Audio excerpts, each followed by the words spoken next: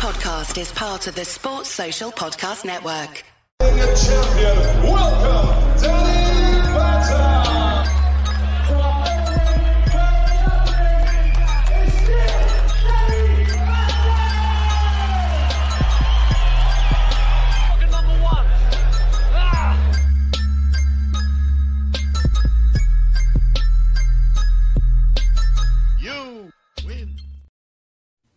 Hey guys, I'm Si and welcome to Ace Podcast Nation. Welcome to the Danny Batten Fight Show.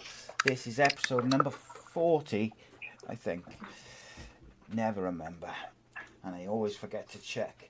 But you can check out the video versions of this and all our other shows on youtube.com/Ace Podcast Nation, as well as the audio versions at your favourite podcast and radio platform.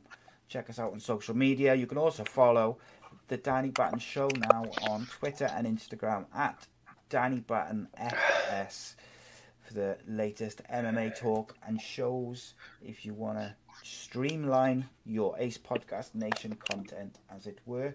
So we've got loads to talk about this evening. We've got a bit of Bellator, a bit of UFC, and some big news on in and out of the cage, should I say. And joining me this evening, first of all, we have former Cage Warriors champion of the world, UK MMA legend. That's mustache, me. No mustache this week, just a black eye. Yeah, there's always I'm always bringing something new with my face, and yeah, this time it's a black eye. Got to switch it up. Yeah. It was sure. Was he not your missus when she saw that moustache? She slapped it off your face. And we have a very special guest joining us. Is Cage Warriors featherweight. Some have called him the Welsh Khabib, Mr. Ben Ellis. Are you all right? Yeah, guys. Yeah, I'm all good. How are you guys doing? All good. We're all good. All good. So I don't know where to start. Let's start with Dustin Poirier and Tony Ferguson, from what was potentially looking like the greatest MMA card of all time for UFC 254, is off because the UFC could not come to terms with Dustin Poirier. Danny, what do you think about that, mate? Disappointing? Yeah, I mean, I'm absolutely gutted. Yeah, that was one I really wanted to see, but I'm sure for Poirier to not agree to fight, there's obviously something not untoward, but you know, we were talking just off air, wasn't we? You know, he deserved to get what he expects to get, and there's obviously something going down with the finances, and yeah, I'm disappointed. Yeah, it's big gutting. I'm hoping that because there's quite a bit of time between now and then, not loads, but there's about a month. I'm hoping that maybe it's a bit of negotiating tactic, and maybe they'll be able to find something. But obviously, as the days pass and the weeks pass, it gets less and less likely. So, looks like it's going to be put on the back burner. Yeah. Dana White has said he's not interested in salvaging the fight, which I was quite surprised. What do you make of this, Ben? Oh, yeah, I'm gutted as well. I think Poirier's resume speaks for itself in terms of how willing he is to fight. So if he's saying that he can't come to terms, find it hard to imagine that all of a sudden he's the one that's being unreasonable. Yeah.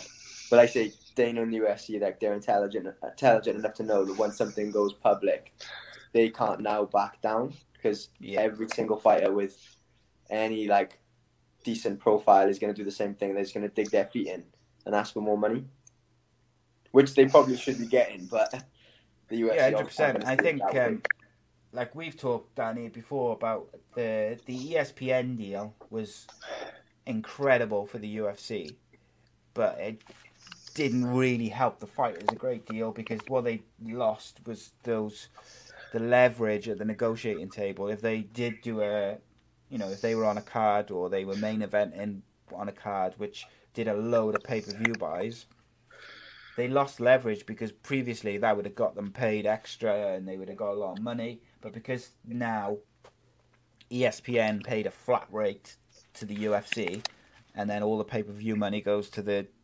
ESPN, depending on how many they sell. I think it makes it a bit more difficult for the fighters to negotiate their worth, really. And, you know, like you say, do you know what I think, though? I wonder whether, because that card was so stacked, like Ferguson versus Poirier in itself is a main event. So I wonder whether the UFC is not that bothered, because they could use it to main event UFC 255 or 256 quite easily. Do you think, Dan? Yeah, absolutely agree. Yeah, you just. But the good thing about everything is that with that UFC card, it is that fantastic. Okay, so we're losing one that would have been a really interesting matchup, but my God, we've still got some really good ones to watch anyway. So. Oh yeah, and I'm sure there'll be. I'm sure the prelims would have been good as well. So I'm sure they'll just bump a fight up from there, and it'll be just as good. Another bit of wild news: Conor McGregor has been arrested again. This time for indecent exposure and attempted sexual assault, both of which he is vigorously denied and has been released by the authorities. So he's not being held or anything like that. This isn't like a historical thing. It's something which has happened in the last few days. Dana White says he doesn't know enough about it. So he said, as far as he's concerned, Conor is retired, hasn't talked to him. But what is interesting or ironic, I suppose, about this is in the days before his arrest was announced, he was kind of hinting on social media that maybe he was preparing for a fight. He was putting up a lot of things about his diet. He was putting up a lot of things about his training regime, which is normally something which he does when he's, getting ready to go in or in fight camp. So, obviously, we can't really talk to the allegations themselves because we weren't there. We don't know what's going on, legal, blah blah blah. But in terms of Conor McGregor, the fighter, he does seem to court controversy. Whatever happens, Danny. Yeah, it does seem that way. Yes, I mean, you can't really comment anymore because we need to know more at the end of the day. Yeah. Also being a wealthy man and as famous as he is, he's also a target of exaggerated terms. But I don't want to be seen by saying that because it's a potential sexual. Yeah, of course. But what we can say, mate, is when you've got as much money and you're as famous as he is, it must be very difficult to just to go out for a night out without being harassed by a load of people asking for photos and drinks and whatever it may be. It's got to be difficult. And like even little things, mate. Like when you meet new people, it must be very difficult to make new friends because you don't know. Are they just being friendly because of how much money I got or how famous I am, or is there something in it for them, kind of thing? It must be a bit of a mind field and a must screw with the mind, mate. It's got to. I'll take with that screwy mind just for that sort of money. I'll handle it just fine. Well, mate, if I had that much money, I wouldn't go out. I'd just stay in my villa and wouldn't mix with the general public. What do you make of it all, Ben?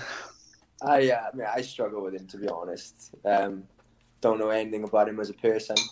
So, try not to judge him on, allegations, because you never know the merit behind them. I know there was one in there about him fathering a kid in Liverpool, and it turned out to be bullshit.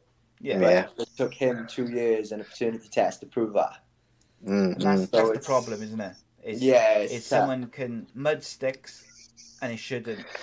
But, when we were talking about this, me and you, Ben, just before when we were waiting for Danny, off air, we said about, this was all over the papers today. Massive write-in. Conor McGregor arrested. Front page news, blah, blah, blah. If this turns out to be a load of bullshit, and I will say if, because we don't know, but if it does, the apology or the retractions in the papers will be 2 lines on page 23 or something like that. Do you know what I mean? It won't be the same level. And I think that's why with celebrities of any kind, or well-known people, mud does tend to stick, because so many times when these things are retracted, which they are, I think you'd be surprised how many get retracted, but people don't know about it because it's not reported to the same level as the accusations.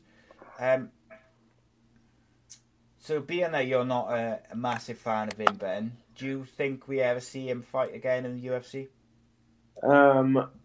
Probably say no. I feel like he's not really willing to take a legitimate threat from someone who's not in the immediate title picture. So I'm thinking of someone who's like ranked 4th or 5th, probably someone like Poirier. Like, he's not willing to basically torture himself in training camp for that fight. Yeah, he wants KG or Khabib or nothing. Yeah, but then he's not going to be able to skip the queue anymore.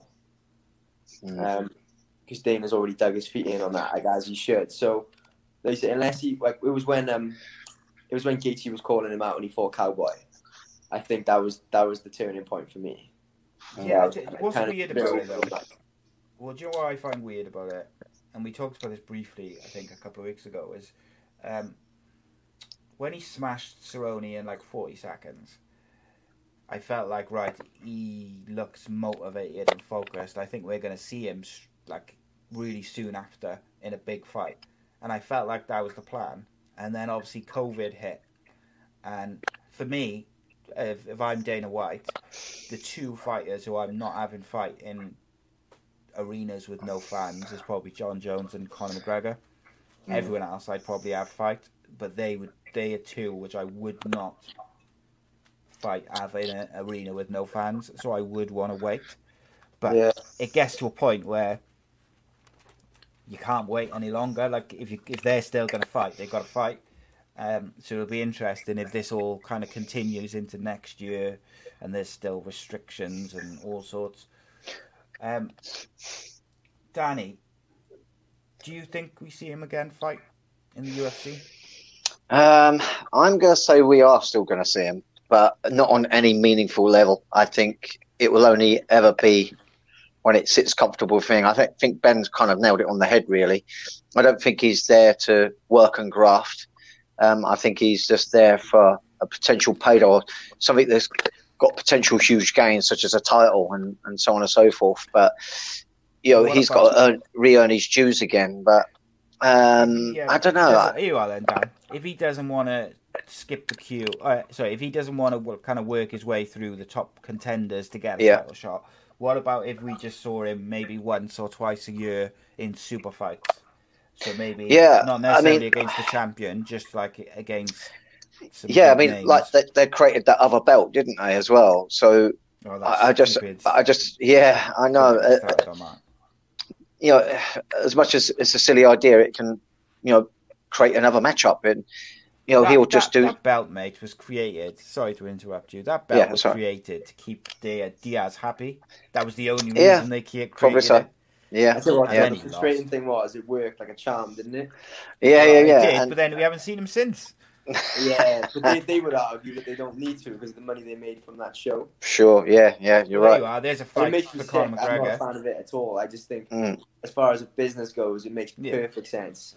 Yeah. If you can get Diaz to fight, I think is half the battle, isn't it?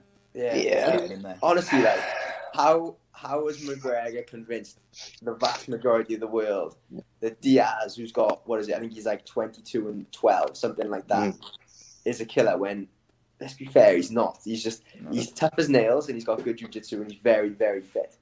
Yeah. But it's like, you've seen him get his ass handed to him plenty of times, like Rory. Etc., etc. But then he convinced everyone that he's all this, and I don't think he is. That trilogy fight would do millions of buys. Yeah, it would. That's the annoying thing. It definitely would. When you consider where both fighters are now. Yeah. But if you said to the public, Nate Diaz McGregor trilogy fight for the BMF title or whatever it is. I say the head fuck though is I'd be one of them. I'd be fucking tuning in. 100%. I'd be straight in there. Paying everyone sees Nate. He's a G, isn't he? That's what the youngsters say. That's what I hear in the gym. He's a G. Is that what they say, Dan? Yeah, something like that. Yeah. So it's worth watching just for that. Apparently. I think we're about similar age, Dan. Unfortunately, I think. I think we are. I mock you, but I think we're about the same age. All right, I'm going to ask you both the same question. I want you to just tell me in a couple of words, less than a sentence. We've had Batten, we've had UFC over the last 48 hours.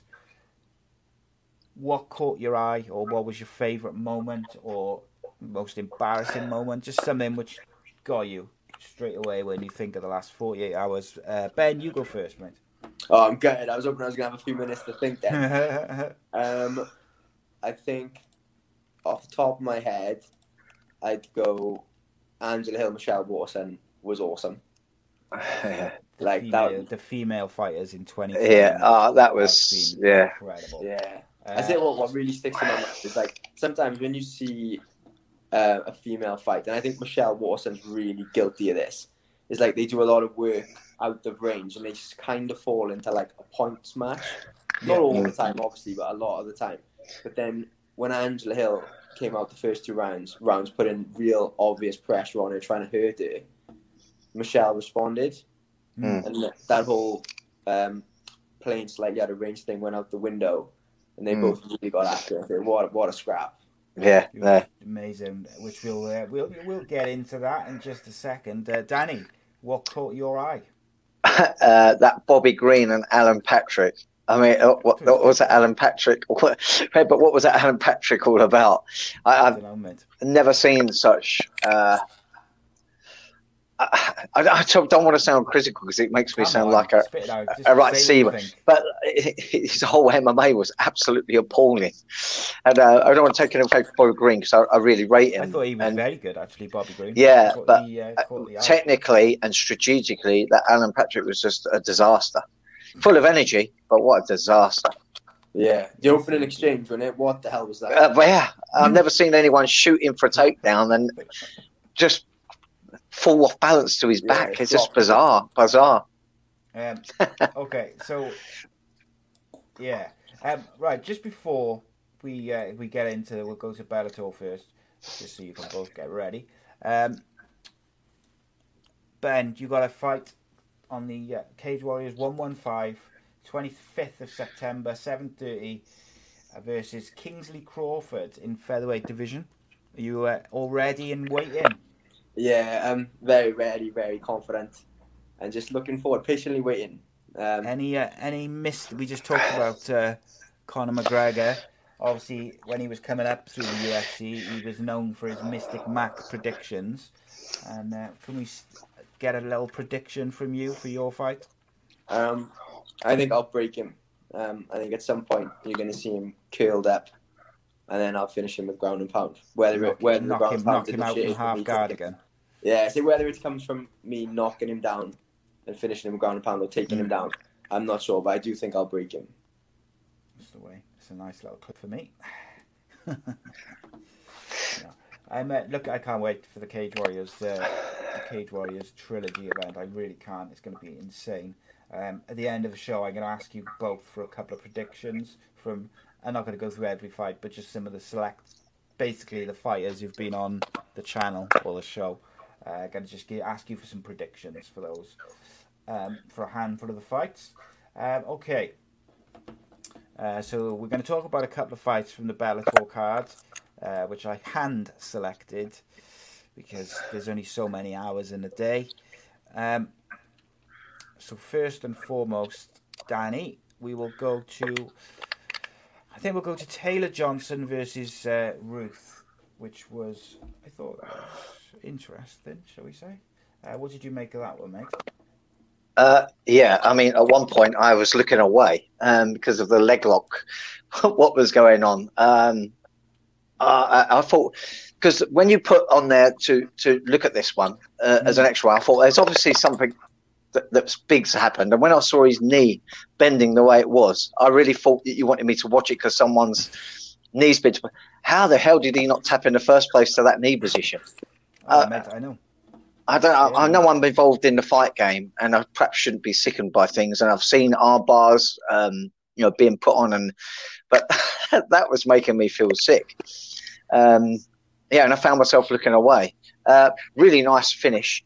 The escape from the leg lock was crude at best, and it eventually got him in trouble and he got himself submitted. But yeah, I mean, a slick submission. You don't see leg locks like that work on the highest level very often, because once you've got some basic concepts, particularly when you're stood and the other guy's trying to engage your legs and they're on the ground, it doesn't take much to float the finish and punish with the ground and pound. But yeah, we saw some crude attempts at trying to escape. He pulled it off a few times, and then of course, about third attempt in, he got nailed pretty damn quickly. Yeah, you did, yeah. What about you, Ben? What did you make of it? Yeah, likewise. I thought crude at best. I mean, I've only seen the finish the one time, so I can't remember the exact positioning. But in the earliest exchanges of the leg lock, there was definitely no control of the second leg, and he seemed really. Don't want to say relaxed, because relaxed sounds too complimentary. He seemed just slow and not reacting, which is weird for someone like Ed Ruth. You'd think a highly accomplished level wrestler would have been exploding out. Yeah. And he just was. I thought it was funny because Josh Thompson complimented his leg lock defense. Right. He's tapping. I thought it was pretty poor. Again, someone who, in fairness to him, is a really good fighter. Mm-hmm. Yeah, and the leg lock at certain points looked brutal. I can see what you're saying. And he did get him to a leg lock at the end. And what's weird is the one that he submits to, it's a slightly different hold, but I didn't think it looked half as painful as the one which he withstood. Yeah. I mean, heel hooks. I'm not questioning are that, horrendous. by the way, because they don't feel good.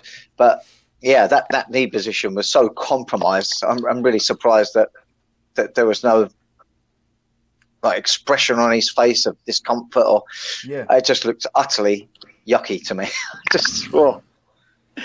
I think it's because I've hurt both my knees before. I've hurt both my knees, and I know what it feels like. And when I see that, it literally.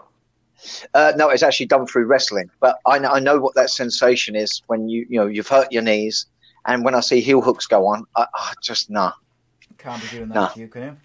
That's interesting. Yeah, heel hooks, those knee positions. Yeah, I mean, don't get me wrong. I mean, you try and leg lock me, I'm defending it and trying to leg lock you back. But when I'm watching it like that, that wasn't even a leg lock position where his knee was being displaced like that. That was just him not moving the right way while being set up, and it just made a bit of an unusual contorted position.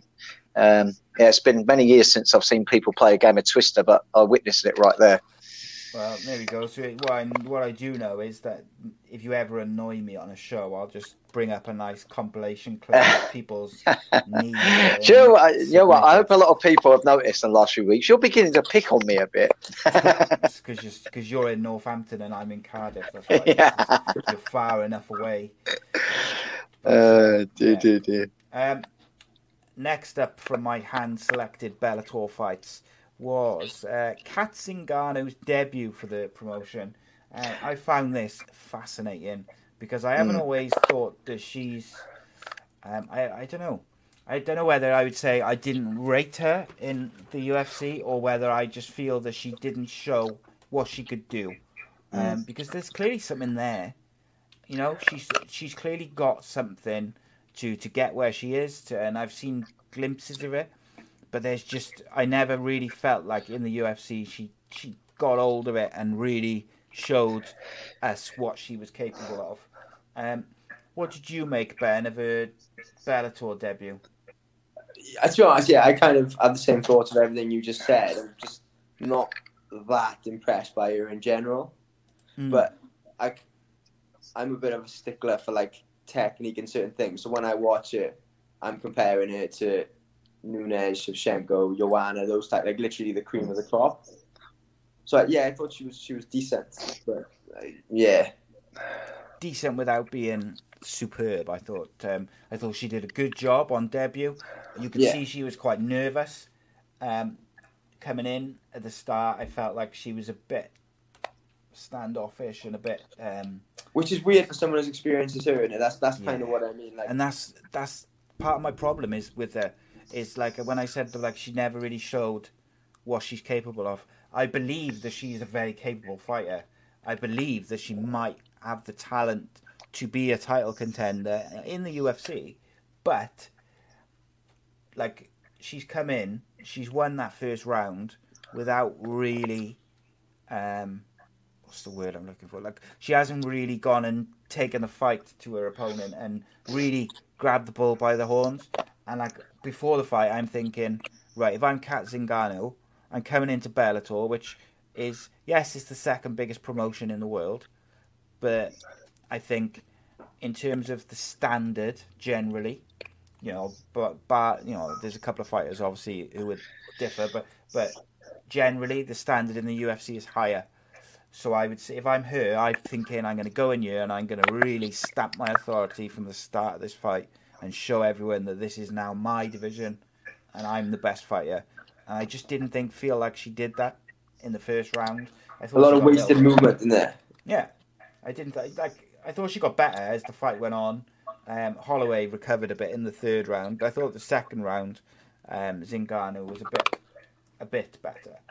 Danny, what did you make of her debut, mate? Yeah. I mean, she done well all round. Am I the only one thinking that perhaps she was giving away a lot of weight to her opponent? Do you know what the score was with the weight? This surely wasn't a normal. While you're talking, I'll have a little. The opponent looked massive compared to her. I'll have a little gander now. Looked really, because when she got mounted, it looked like she was never going to get out of it. It looked really, really tricky. But the other girl just looked huge. What did you think of her performance, like, generally, Dan? Yeah, I mean, good. She's come in from UFC and with a big reputation. Yeah, good. But you know, opponent just made so many mistakes. She was getting taken down really quite easily.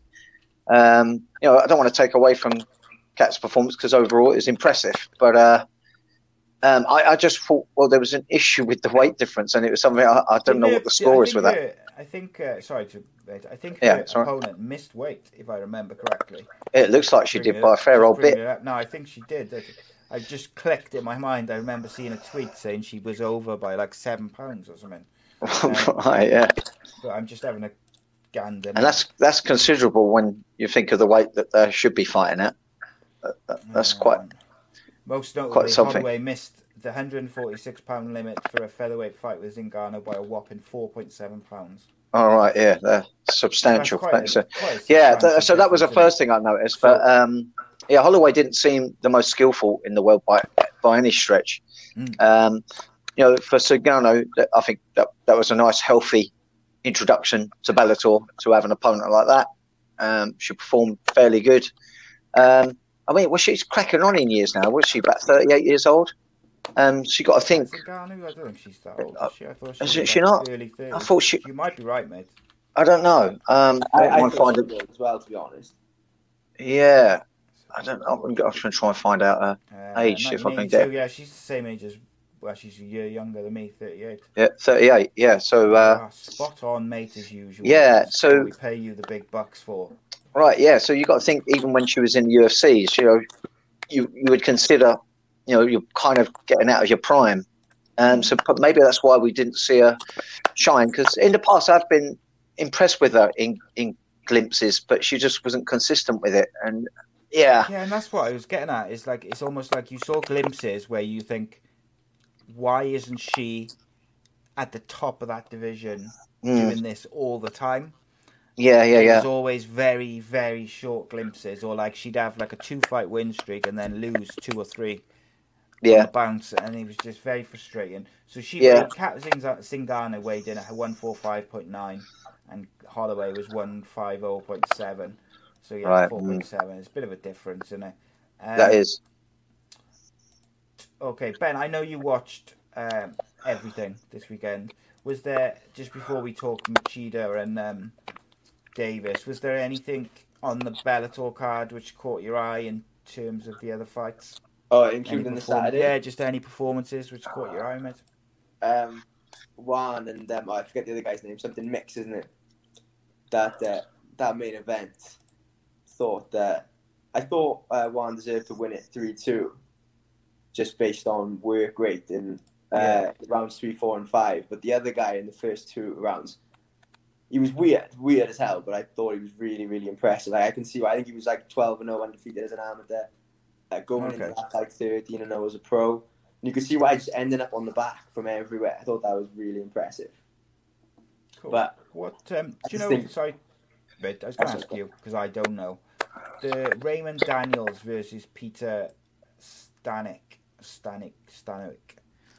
Who won that? I actually don't know the result. Obviously, I know why it was stopped, but I don't know what they announced it as. It's the one Raymond Daniels spinning back kicked into the nuts, didn't he?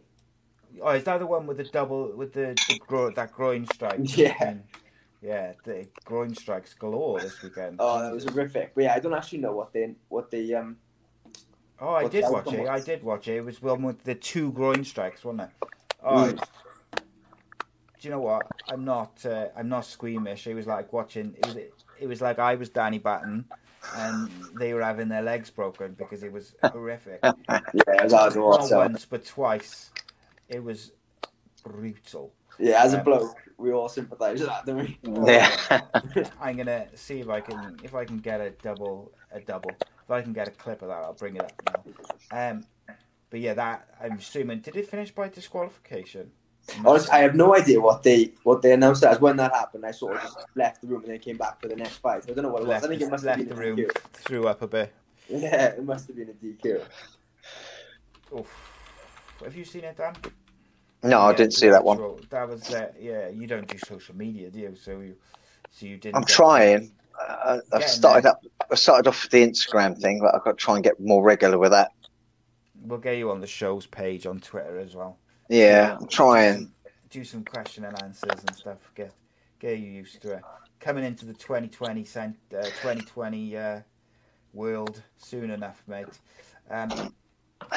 Okay, let's have a look if we can find this clip. So, yeah, it's interesting.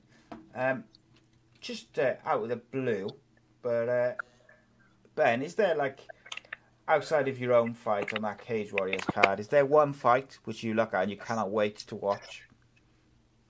Mason and Proctor. Yeah, it's the main event on the Saturday for a reason, and that is a big fight. Off the top of my head, all of the featherweight fights. Yeah. Because at some point I'm gonna have to beat all of them. Yeah. And then another one that stands out, not just because he's Welsh, but because I think it's a really good fight, is Oban Elliott and Michael Figlak. Obviously Aaron Khalid as well. But obviously Mason's 3-0, Figlak 2-0. I think that's going to be a really good fight. When you take out the fact that he's Welsh and he's a teammate, friend, do you think Mason's going to become the double champ? I do. Yeah, I think he will. Just based on the fact that he's been able to show an ability to shut down range in previous fights. Like the obvious example of that's McColgan. McColgan's a really similar body type to Proctor. I think he's going to do something similar. Yeah, but he was so impressive though, mate, wasn't he, in March? Pardon? He was so impressive in March, Mason was. You just think if he pulls out a performance like that, you'd expect him to take the victory. Right, here we go. I found it. Just for you, Dan. Just for you to have a little look at, okay? Can't keep it on for too long because I'll get a copyright strike. But oh, it wasn't why it was down, was it? This is the first one. So I'm going to just turn the sound off it just to avoid the old copyright strikes. Ready? Oh, yeah.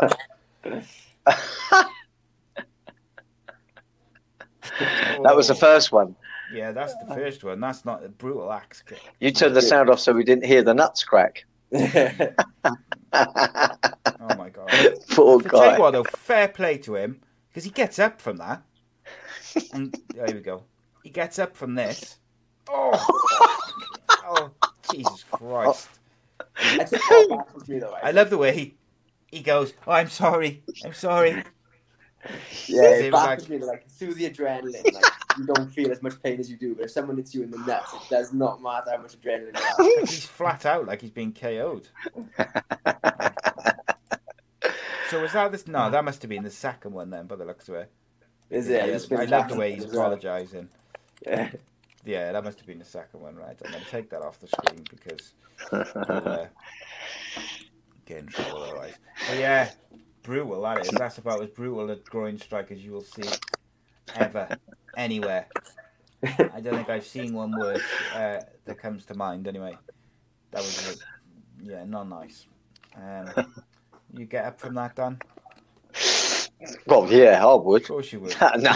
Do you know what? The reason I'm finding it so funny is because last week's training, it was a week of getting nut jobbed. And we got a young female fighter called Hayley Valentine. She's a tiny thing, 5 foot, but super fast. And she dropped all the guys with nut kicks. We began to think she was doing it on purpose.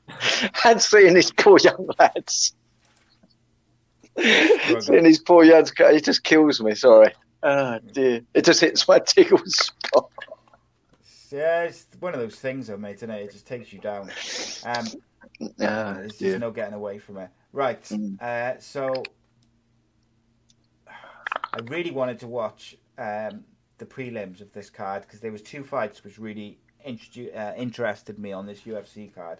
So I really wanted to watch Sajira Eubanks defeated Julia Avila via unanimous decision. I really wanted to watch that, but I also wanted to watch Alexander Romanov, who defeated Roque Martinez via submission with an arm triangle. Really wanted to watch both those fights, and I just wasn't able. I just didn't have the time to watch them. Danny, did you watch it? I don't think you watched any of the prelims. No. I mean, I was speaking to you earlier, wasn't I? Yeah. So I've been on the road since 6 a.m. this morning. I've really have not. Wow, yeah. And out of all the days you asked me to look at extra ones, it had to be today. That's all right. We're going to focus on the main card. But have you watched the prelims on the UFC card, Ben? I didn't see the Eubank fight, but I saw the rest of them. What was the Romanov Martinez like? Because I'm really looking forward to that. It was a good fight. Not Martinez, the other guy. I can't say his name. He's impressive. He can move a bit for a heavyweight. He come out looking loose in his grappling, was heavy, and obviously the arm triangle finish was tight. In all fairness to him, I think he's going to be a problem. Yeah, they both look like Eubanks and Romanov both look like decent prospects. Sajira Eubanks won by unanimous decision versus Julia Avila, and I think that was a big test for her, just to see how she coped with someone, because Julia Avila has got some decent all-round skills, so it was a test, and she won unanimous decision 29-27, 29-27, 29-27. Right, let's get on to the main card. So first up, we have Billy Quarantillo defeated Kyle Nelson versus a second round TKO. So I know it wasn't. It was 7 seconds into the third round, wasn't it? I thought it was the second. I might be wrong. Yeah, I've got my notes.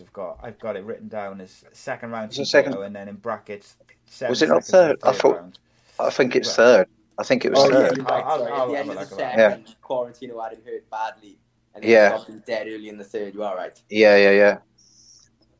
Can't read my own notes. So, Danny, what did you make of this one anyway, mate? Yeah, I mean, at the start, Nielsen was really impressing me. He looks a physically strong guy. Certainly looks stronger than Quarantillo. But Quarantillo's cardio was just second to none. And he really pushed in the face of Nelson. Oh. And you see towards the end of that first round, Nielsen wasn't liking that pace and that pressure. It did have me a little worried that Quarantillo was going to get landed on hard by that stronger looking dude. But after a while, he started pushing that energy out of Nielsen, and Nielsen started looking more and more vulnerable and looking less and less likely that he was going to get any kind of meaningful counter. It was great pressure, really good pressure. I'm impressed with this guy. I mean, cardio for days. He really pushed a hard pace, and that was an absolute right strategy to do against someone like Nielsen. Danny, did you think it was did you think it was Quarantino's cardio or a lack of composure on the other guy's part? I just think they've got different physicalities. You know, one of them fights hard and he's physically strong in Nielsen, And to me, Quintillo he's not so muscly massed, and he fights much more relaxed. He likes to really push close to your face, and Nielsen weren't wanting that. I just think Quintillo had that tougher mentality. He had the cardio, and in combination, it just got too much for Nielsen. That's sort of like how I saw it. Yeah, because when I was watching it the first time, I couldn't work out whether Nielsen was gassing or whether it was just a lack of composure, because he really was swinging, wasn't he? Yeah. He had necessarily like in a bad way, just kind of maybe a little bit over the top. But you got your training partners that they spar stiff and hard. You get your hard stylist and your soft stylist, and Nielsen's that hard type stylist. And the thing to do with those people is to push that pace on them, and you've got to try and squeeze that energy out of them. And Quintillo did exactly that. He just didn't let up on him. He just didn't give him space.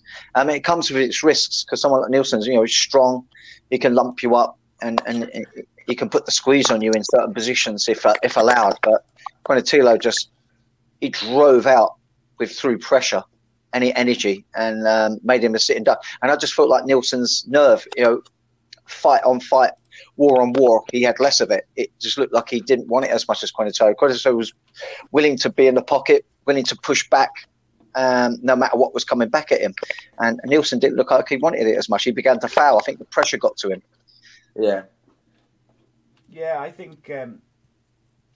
I like what you said there, Ben, or what you asked at least of Danny, because he was swinging, not wildly, but like he was coming out swinging, and it was difficult to tell whether he was whether he was gassed, but. I enjoyed the fight. I gotta say, I thought it was a really enjoyable. It was a brilliant fight to watch, wasn't it? It really and was. I there's something about Quarantillo I like. I don't know what it is, but there's just something there which I like. It was quite a brutal finish, the way he walked off, and yeah, I find it interesting. Everyone loves a walk off KO, don't they? But 100%. Yeah, I thought his performance up to that though was good as well. Do you know what I mean? It wasn't just a case of he knocked him out and walked off. He looked great. I thought up until then he did very well, and he showed good skills, and that just was like the icing on the cake. Did you agree with that? What was you going to say, Ben? I'm kind of curious what you was. I find it interesting that when people have that style, even if it's not quite as like hard as what Nielsen's was, like someone like McGregor who relies on power, that 7/8 minute mark seems to be where they break. Yeah. So I thought that's when he really started showing like clear fatigue. Yeah, absolutely. It always seems to be that time frame, and I can't really figure out why. Because I feel like in theory we should all be able to go for longer, but I can't really think of an example of someone who relies on power and doesn't start to need a break at that point. Yeah. But you got to make these guys. You got to make these guys sort of like run longer or sprint longer. You got to push in on them, and then they begin to falter. Conor McGregor, he looks like a killer until he starts getting tired, and then suddenly he looks really vulnerable, and he's looking like a quitted type fighter.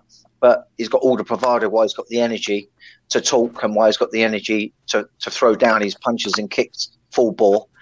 But he always looks super vulnerable as soon as he starts to gas, and that kind of happened with Nielsen. He just didn't have the fighting spirit. You look at someone like Nate Diaz or Nick Diaz as a good example, especially as Nate's been his opponent on more than one occasion. This guy, even if he was to get tired, he's still going to come forward on you. And that guy's that's toughness for you. I mean, not to say that being tough wins your fights. Nate's lost a lot of fights over the years, but that's a classic example of different mentalities in there. Styles, isn't it? Yeah, 100%. Towards the end of the fight, just before he does knock him out, like Nelson's done. Like there's one point he falls over where he's kind of chasing him right at the end of the second round. Quarantillo's walking him down, and Nelson wants none of it. He's kind of backing away, and he kind of loses his foot in and falls over. And he gets up at the end of the round, he looks like he's full of bravado, to use the words you just used there. He kind of marches back to his corner and whatnot. But I thought he looked done. He'd been caught with a couple of elbows in the clinch just before, but when he did fall, like he stumbled, it wasn't really from a shot. It was more. It looked like exhaustion, which we've seen a lot recently, Dan, over the last couple of weeks, mate. Haven't we? There was that female fighter, Agripova, who just looked that's right, shot after the first round. She just hit herself all out, didn't she? After that first round, there was another one last week then, where they're almost not pacing themselves. Maybe I don't know what it is, but like he didn't. Oh, that shot again. I just watched it again. It's a good little shot to finish the fight, I gotta say. Okay, so next up we're gonna look at. So next up we're gonna look at Machida versus Davis from Bellator, because I missed that out, and then I'll edit it back in to the right place, as it were. Phil Davis versus Machida. It was a good little fight. Their second fight went the distance, with Davis picking up the decision via split decision, 29-28, 29-28, 29-28. What did you make of this one, Danny? And did you agree with the decision of the judges?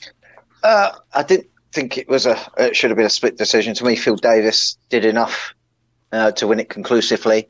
And it's funny, you got Machida, who's sort of like, he lays and prays. He sort of like feints, and he can really make the pace not fast. It's like a quick draw. It's like it's who's going to draw first. And Phil Davis is not someone who puts the grind either. Phil Davis can be a little bit lazy at times. He always, if he wins, he does just enough to win. So, for me, it's a little frustrating to watch. I think they could have thrown down a whole lot more. And you know what? As a strategy, I would have been saying to Phil Davis to push with the strikes, to shoot in a little bit, even if it weren't to succeed with the takedown. And I would have been pushing that 42-year-old, and I would have made him one of Feely's years. But he just always just does enough. I just feel like Phil Davis always holds back. Really frustrating. I think he's an absolute talented fighter. I just think he just doesn't have that workhorse mentality when he's got all the physicality to do so. Just doesn't have the mentality. But it's weird, isn't it? Because he has the ability, but but then also, we say that he always wins, or he mostly wins. Generally wins. Like you say, he just does enough to take the fights. What did you make of Machida and I've forgotten his name? Phil Davis. Yeah. Likewise, I thought it was a pretty clear decision for Davis. I struggle with Machida in general, just because I feel like he's too happy to be in these close fights where I can go one way or another. I know he's a lot older now, but I feel like if you're signing a contract, you got to sign it with the intention of doing everything you can to win. And I don't think he does that anymore. Like, he's quite happy to get into an exchange where it's tit for tat. And if it's, say, 60-40 in favour of the other guy, he won't put it on the line and risk getting hurt. He'll just sort of dust off and then go again in a couple of months. But like I say, Phil Davis, I watched a lot of Phil Davis because he was really successful folk style wrestling in college. Yeah. So a lot of my writing game is based on some of the stuff that he does. Okay. But when it comes to watching him fight in general, rather than snippets of his wrestling rides, I struggle with him because, like you said, Danny, just doesn't seem to have a workhorse mentality. And I can't understand why. I mean, he ended up on top of Machida, I think, at the end of the second because he caught a kick or something like that. Something happened where he ended up on top. And he showed all the ability in the world to ride Machida. And I'm like, why are you not even trying to take him down? Like, you can make this fight very, very clear who's winning. But you're not even willing to try. The only reason I can think of is because he's worried. Let's say he goes 8 takedown attempts and he gets 2. He doesn't want to work that hard. And I can't really think why. It baffles me a little bit. Yeah, I gotta say, when I see Machida's got a fight coming up, I don't think, oh yes, Machida's got a fight coming up anymore. Yeah, it's not really doing it for me. I gotta be honest. But I still cover it and still talk about it. I still watch it, but he's not one where I get excited before the fight anymore. I want to see more from Phil Davis. I want to see really what he can do if he pushes himself. Like, what's his ceiling? Do you know what I mean? Like if he really went like hell for leather and tried to finish fights like this, which he's more than capable of doing, like, what's his ceiling? How far can he take it? You know, could he get right up there and get some title fight or whatever it may be, get that belt? And unfortunately for him, I think it's something that you're born with. Like, you're either born with like that intensity to work, or you're not. It's not something that you can put into someone in their adult life. Yeah, for sure. And I think the older you get as well, it's harder to change a mentality or improve a mentality, whatever you want to say. Has he always been this way? Because I've only watched him in his later career. I can't remember what he was like in the early days. Has he always been a bit lazy? Yeah.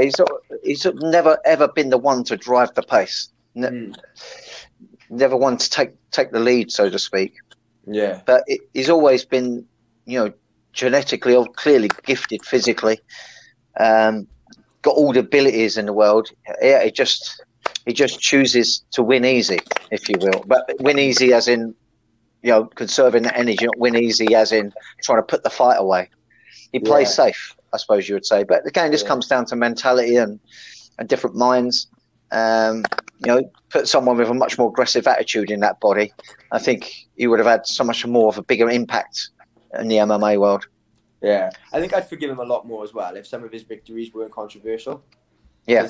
Like I say, there was times when even when he got the win, like that first Machida fight, wasn't it? There was a lot of controversy about who won. Yeah. It went on for ages, didn't it? Yeah, like you look at someone like Mayweather who fought very conservative, but there was never any real question about who won. Of course, yeah. So it's hard to knock him. It's like, well, if you can clearly win while doing that, then good for you. Exactly, yeah. It's a good way someone else. Past that point. Sure. 100%. And one bit of news which we did miss is the return of the GOAT to MMA. And that is Artem Lobov is back in mixed martial arts. He is fighting in Arena Fight Championship versus Yields D-Ron. Obviously, I don't know if he retired from MMA, but he went over to bare knuckle boxing. Had a big fight over there, and he seems to be back. Very, very quickly, is anyone surprised that he didn't go back to the UFC or Bellator and he's gone to Arena Fight Championship? No offense to them whatsoever, but he's got a bit of a name, hasn't he, Artem Lobov, Danny?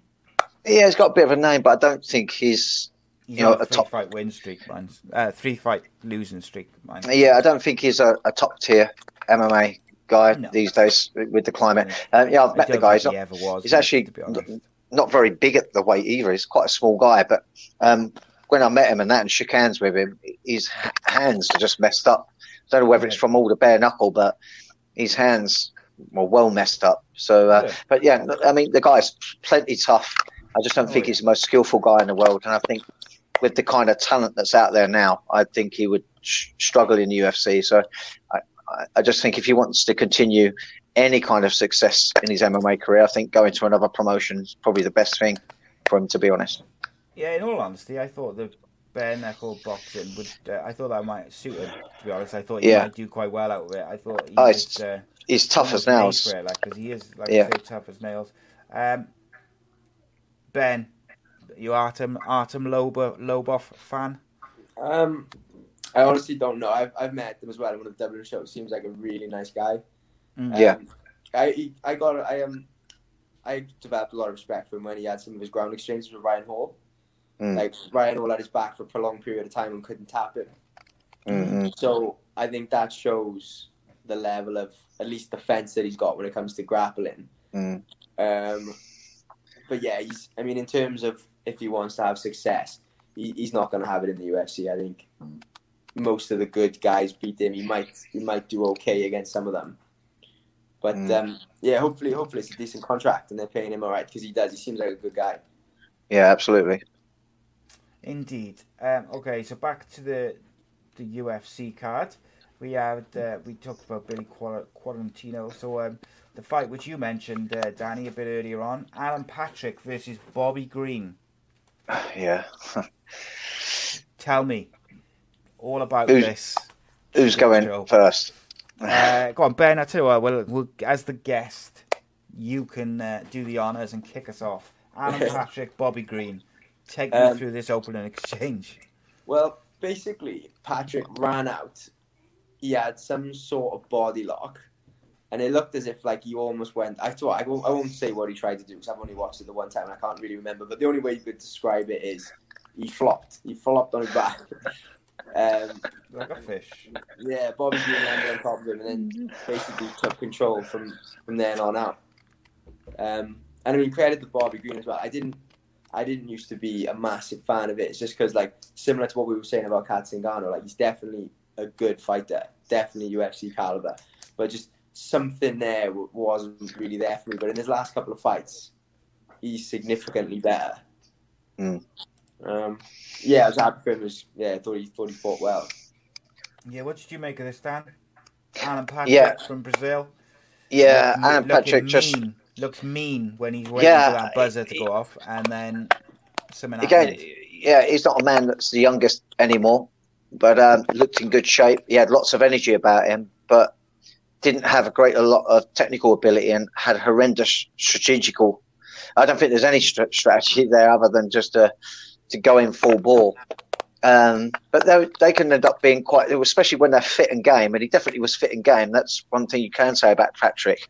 So, Bobby Green, he couldn't just relax, but Bobby looks really impressive in there. He looks sharp. He's making good decisions, and I think sometimes that's why he's not looked perhaps as outstanding in the past, is because he sometimes just makes bad choices, and you just get fleeting,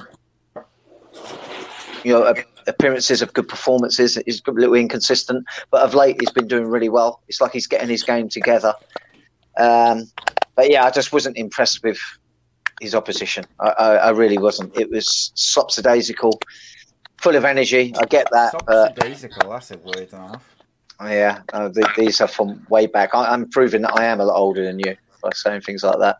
Yeah, it was such a weird start to the fight, mate. Man, bizarre. I thought Bobby Green looked so... he just looked... Sharp. Yeah, sharp. He looked intense. Everything just looked like it was at peak, ready for a fight. Yeah. Whilst Alan Patrick maybe did not. And it wasn't just that weird start, I got to say. I just thought throughout the fight it was... unimpressive from Patrick.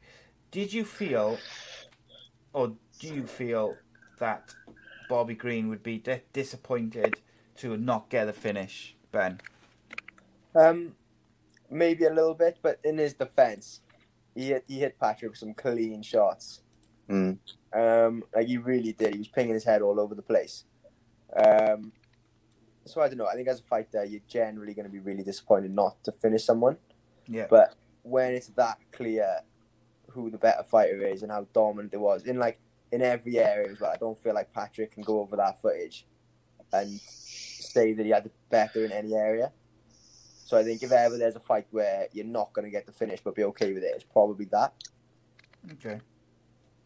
Sounds good to me. Yeah. Anything else to add on that fight, Dan? Not really. I just don't want to sound like I'm being, critical all the time, but I'm just trying to be honest and honest opinions, mate. Yeah, I just I wasn't impressed, but it seems like I'm talking always about Patrick and how bad a performance. At the end of the day, Bobby Green done real good. We said time and time again before that you can only fight what's in front of you, and overall he did really good. He was trying to finish it. He was trying to end it. But he couldn't find a way to do that. But he certainly found a way to look dominant throughout the match, and you can only but commend him on that. What did you guys think of him dropping his hands like he did towards the end, where literally he was walking towards him with his hands down by his waist? I wasn't sure what to think of it. Yeah, I don't know.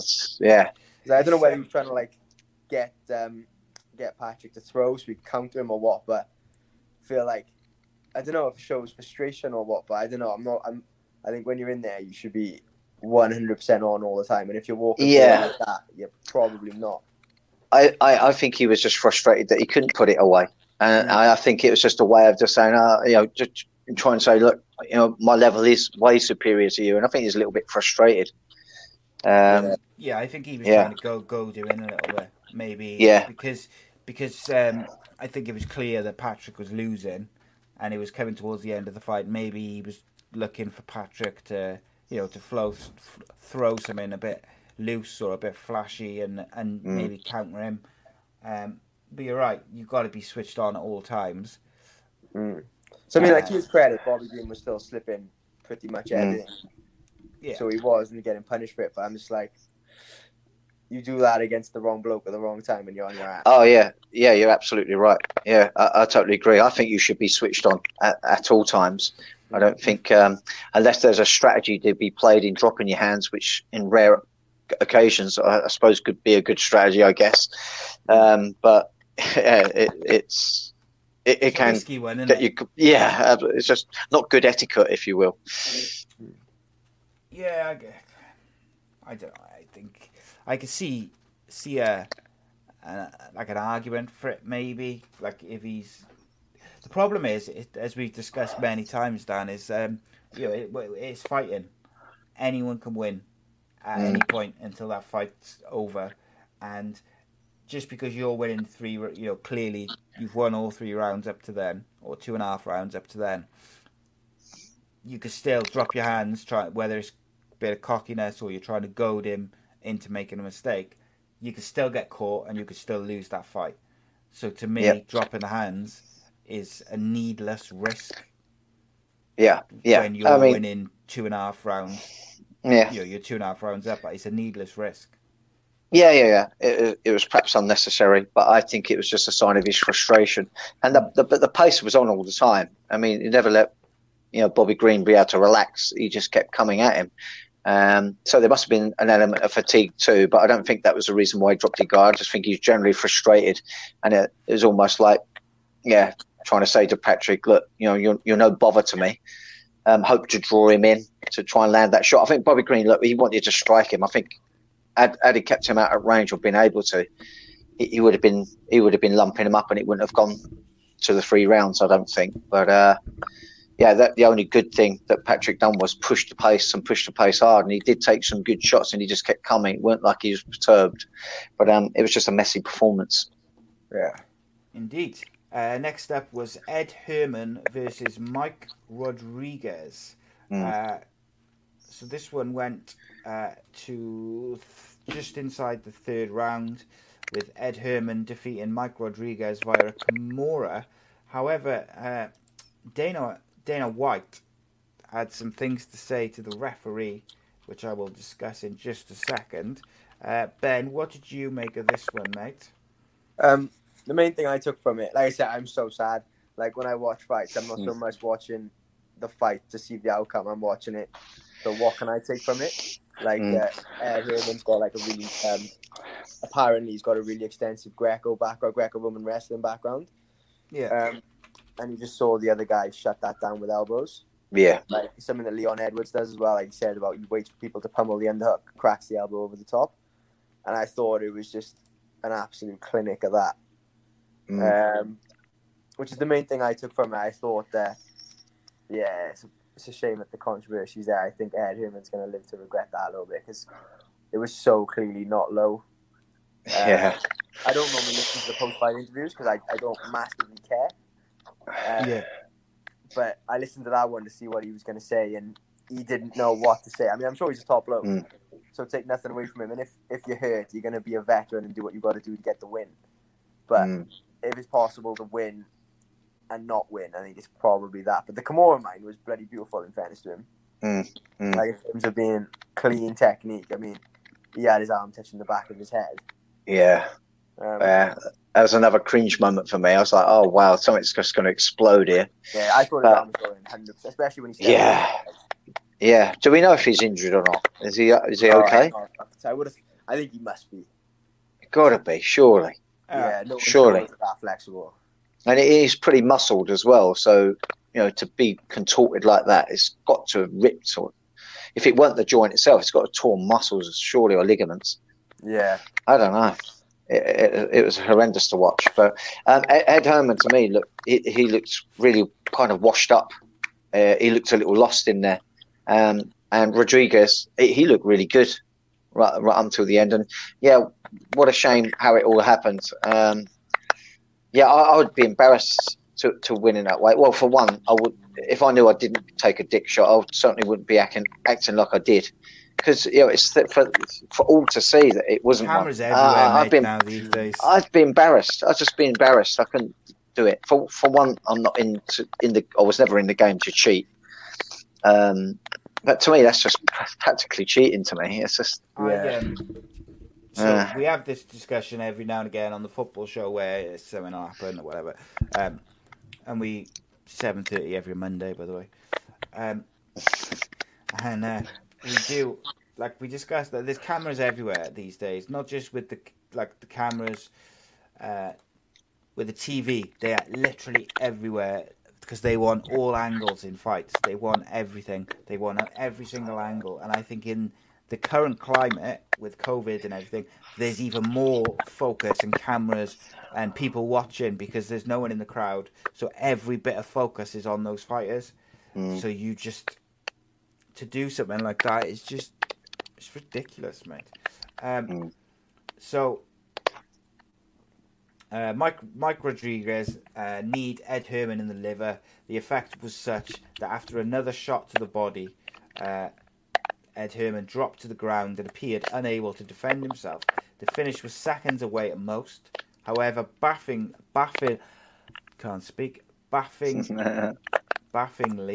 I can't. Why can't I say that word? That's what. Why couldn't I say that word? I said it a million times. Referee Chris Tagoni assumed that there had been a low blow and stopped the action. Yeah, I actually think it was that first knee that dropped it. I know the second one touched in, but I reckon it was a delayed response. I think it was a delay. Yeah, because sometimes that winded feeling, it kind of creeps up on you. Sometimes it's instant, but that liver shot, that's kind of like a delayed. And I think he stopped breathing with that first one, and that holding of the breath just killed him over by the time that second one touched in. But I don't know. But at the end of the day, look, it wasn't a nut shot. It was treated as one, and Herman played up to it as if it was one. Yeah, he's got to say, I was a bit disappointed in that it wasn't a great shot. Yeah. Dana White I feel sorry for impressed. I feel sorry for Rodriguez. I really do, because he, up until that point, he was performing utterly amazingly. He really was. And okay, so he got submitted, but it really shouldn't have been the case. I think he pretty much stopped the guy. To me, in my mind, when I think of Rodriguez and Ed Herman, to me, Rodriguez is the winner. Just weird circumstances say he's not. Like, to be clear, Ben, the referee has made an honest mistake, haven't he? But Herman, his reaction is not honest. Nor is it a mistake. No, I think because he acknowledged he was hurt, and he said he phrased it weirdly. He said, "Oh, I was hurt to the body or the nuts." I'm not really sure. I'd have to watch the replay. No, I mean you know where you're hurt. Yeah, absolutely. Yeah, it's just bad, isn't it? It's, so I just want to read. I like reading Dana White's quotes every now and again. He does drop some great ones, and this is pretty good. So he says, "It's hard not to bang on this guy. The worst I've ever seen," said White. He's fucking Steve Mazzagatti level. Some Mazzagatti level shit right there. That was one of the worst things I've ever seen. That kid wins by knockout, technical decision, and then loses the fight. It's one of the worst things I've ever fucking seen. Disgusting. And then he starts going on about the athletic commission, replays, all sorts of different stuff. And that, it does open up that conversation for UFC have the ability to use instant replay. I think that should be brought in. They can only use it in certain circumstances, which to me is just baffling that you can only use it in certain, like, it's got to be a certain circumstance, and if you use it, the fight's over. I don't agree with that. Yeah. No, Like, I agree. Limitations in it makes no sense. Like, just have it there so that in this situation they could have gone to it straight away, looked, right, no, the fight can continue, or whatever. But to not be able to use it in this day and age is pathetic, isn't it? And like, let's be clear, like, the fight game is about titles and money, basically. Like, you want to win fights to get to the top of your division, and you want to go as high as you can. Losses cost you money, and they cost you momentum on your journey to get up the rankings. So not only has he lost the fight, he would have won the fight with a finish. Like, that's cost him money. Now, you know, he's not Conor McGregor, or he's not John Jones. So I'm imagining, you know, I don't know him, but I imagine he's not living the life of Riley. He's not rolling in money. He's still working his way up, you know, up the rankings. So this has cost him not just a win in the cage and for his record. This has cost him money. This has cost him a lot, in my opinion. Whereas Herman is kind of, I don't know. It makes me frustrated. Another example is eye pokes. Why not have? Like, don't even know what to call it. Call them like a TMO. Somebody watching the fight on record. Like the example that springs to mind is DC and Stipe. So Mark says he hasn't seen something. Straight away, little earpiece. Mark, just so you know, that was an eye poke. All right, mate, cool. Yeah, absolutely. 5 minutes, job done. Not difficult, is it? I agree. That works in reverse as well. When somebody thinks they've been poked, the ref hasn't seen it, and then the guy's in his ear on a microphone. It's like, yes, it was a poke, or no, it wasn't. It wouldn't take long as well, seconds. Regards to that competition. Yeah, absolutely. I'm in full agreement with that. Well, I just don't understand why they can't have some common sensual approach to it. It just doesn't make sense to me. Yeah, and it's unfair on the refs. And I mean, to make a call in the heat of the moment like that is tough job. Like, and it's acknowledged as a tough job as well. Why not try and make it a little bit easier? Yeah, I agree. Yeah. Yeah, I do agree. I feel like the refs made a howler there, though. Definitely. As much as I don't like to slate the refs too much, because I think it's a tremendously difficult job. Like, there's not much you can defend him other than to say, you know. Yeah, but there was to us to say there's two people at fault. Okay, the ref made a mistake. We know that can happen. I really think, you know, the ref didn't call a nut shot because he thought it wasn't one. He really thought there was one. He perhaps didn't have angle. So I get it on the side of the ref, but it also took Ed Herman to play up to it as well.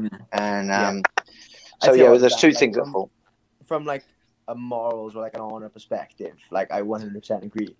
But with there being the win bonus, like I don't know what Ed Herman's family situation is. But like, it's not just a case of like, would he put his morals aside to have like say an extra 40 grand win bonus that he might be able to spend on his kids or something? You know, like that's of course, that's where you don't know.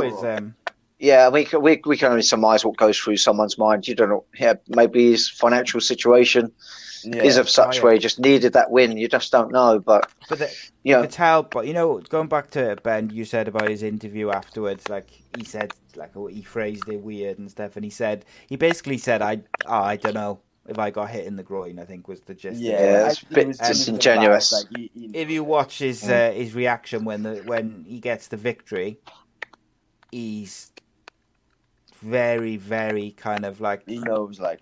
Yeah, and he knows he's going to get some slating, doesn't he? He knows that he's about to have to face a load of questions about it. The Kimura is nasty, by the way. It is really nasty. I'm amazed if he hasn't got some sort of... I really hope he's okay, because he fought brilliantly, and I haven't heard whether he's made any comments about what's happened. But I just hope he recovers from it. And you know, he was good. He's an awkward southpaw, looks sharp. Those knees look devastating, and showed some really good anti-wrestling. Because Ed Herman's a good Greco-Roman guy. You know, that whole fight camp is good at doing that sort of thing. And what Rodriguez stopped it. It was the original. Oh, what do they call it? Was it Quest Gym? The original guys that were all wrestling. And was it Quest? Yeah, I got you. Oh, I'm not sure. Because he's been around for a long time. So Mike Rodriguez's manager said that he's going to appeal the decision to the Nevada Athletic Absolutely, Commission. Basically saying, he's going to appeal. But then doesn't that only just get, it just doesn't get overturned, it'll just get turned to a no contest, won't it? But still a loss removed from his record, though. I think they've already paid him the win bonus as well, haven't they? Oh, really? I don't know like why. to I've think got so. a vague recollection of seeing something where they paid him his win bonus. Yeah. Yeah, I'd like to, that's the right thing to do, isn't it? Yeah. Because,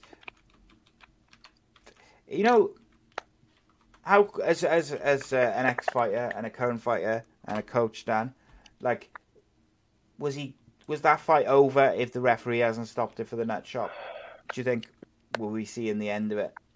Well, yeah, that was. I mean, he killed over. That was done. That was. It was like 2 seconds strikes away. Do you think that was 2 strikes of ground and pound away from having any of ref jump in between them? He went down holding his stomach. he was done. Don't say that a lot in itself, do you? Ed Herman just didn't look himself as well. He's normally a bit of a grinder, but he was looking a little washed out. He's looking a little bit lost in there, and he took a couple of deep breaths. He didn't fight with enthusiasm. He didn't actually look like he wanted to be in there. To be honest, Herman or Rodriguez? Herman. Yeah, no, Herman. I agree. I thought he was. Do you agree with that? That it was over if the ref hasn't stopped it, Ben? Yeah, 100%. Yeah, the fight was done. Yeah. Right. Okay. We spent far too much time on that. Even now, it's infuriating me. Let's move on to the ladies. So first of all, or next up, we had what's their names? Roxanne Modafferi, who's ranked number 7, versus number 9 ranked Andrea Lee. We have been treated to some absolute bangers from the women in 2020, Danny. Yeah. This was the start of 2 very good fights, I thought. Yeah, it was really good. Modafferi was looking better with the wrestling exchanges. She always looks slightly uncouth on the feet. She's not light on her feet. She looks a little bit uncoordinated, but she's effective. And it looked like she was stronger than Lee and was able to, I don't want to say manhandle her, but I don't know how else to say it. She was bossing her about a bit in there and looking really good. But Lee started really getting her groove in that second round. Once she got her striking going, she started to score up and rack up the points. But it looked like it was too little too late. I was really unsure how the judges were going to score it at the end, and I wouldn't have been surprised if it was scored the other way. But I just think Modafferi's wrestling and time of control was what edged the judges to give the decision to her. But but like I said, I stand by what I say. Look, she just looks a little bit uncoordinated to me. She's not a natural looking striker. She kind of looks a bit like Clay Weeder on the feet a little bit, but perhaps not quite so energetic. Clay Weeder's not a nice looking striker, but he's got so much energy about him. He can kind of be effective to get the wrestling in and so on and so forth. And it's kind of what she was doing, really. But yeah, she did look a little vulnerable though. When Lee was landing and getting her rhythm, she started looking a little bit vulnerable on the feet. But Lee didn't look like she had that final little bit of pap on her shots. She just wasn't able to hurt Modafferi. And she looked like she was always fighting with fatigue the whole time as well. But that might have been Modafferi's style, that smothering style, taking her energy away from her. But yeah, good fight to watch overall.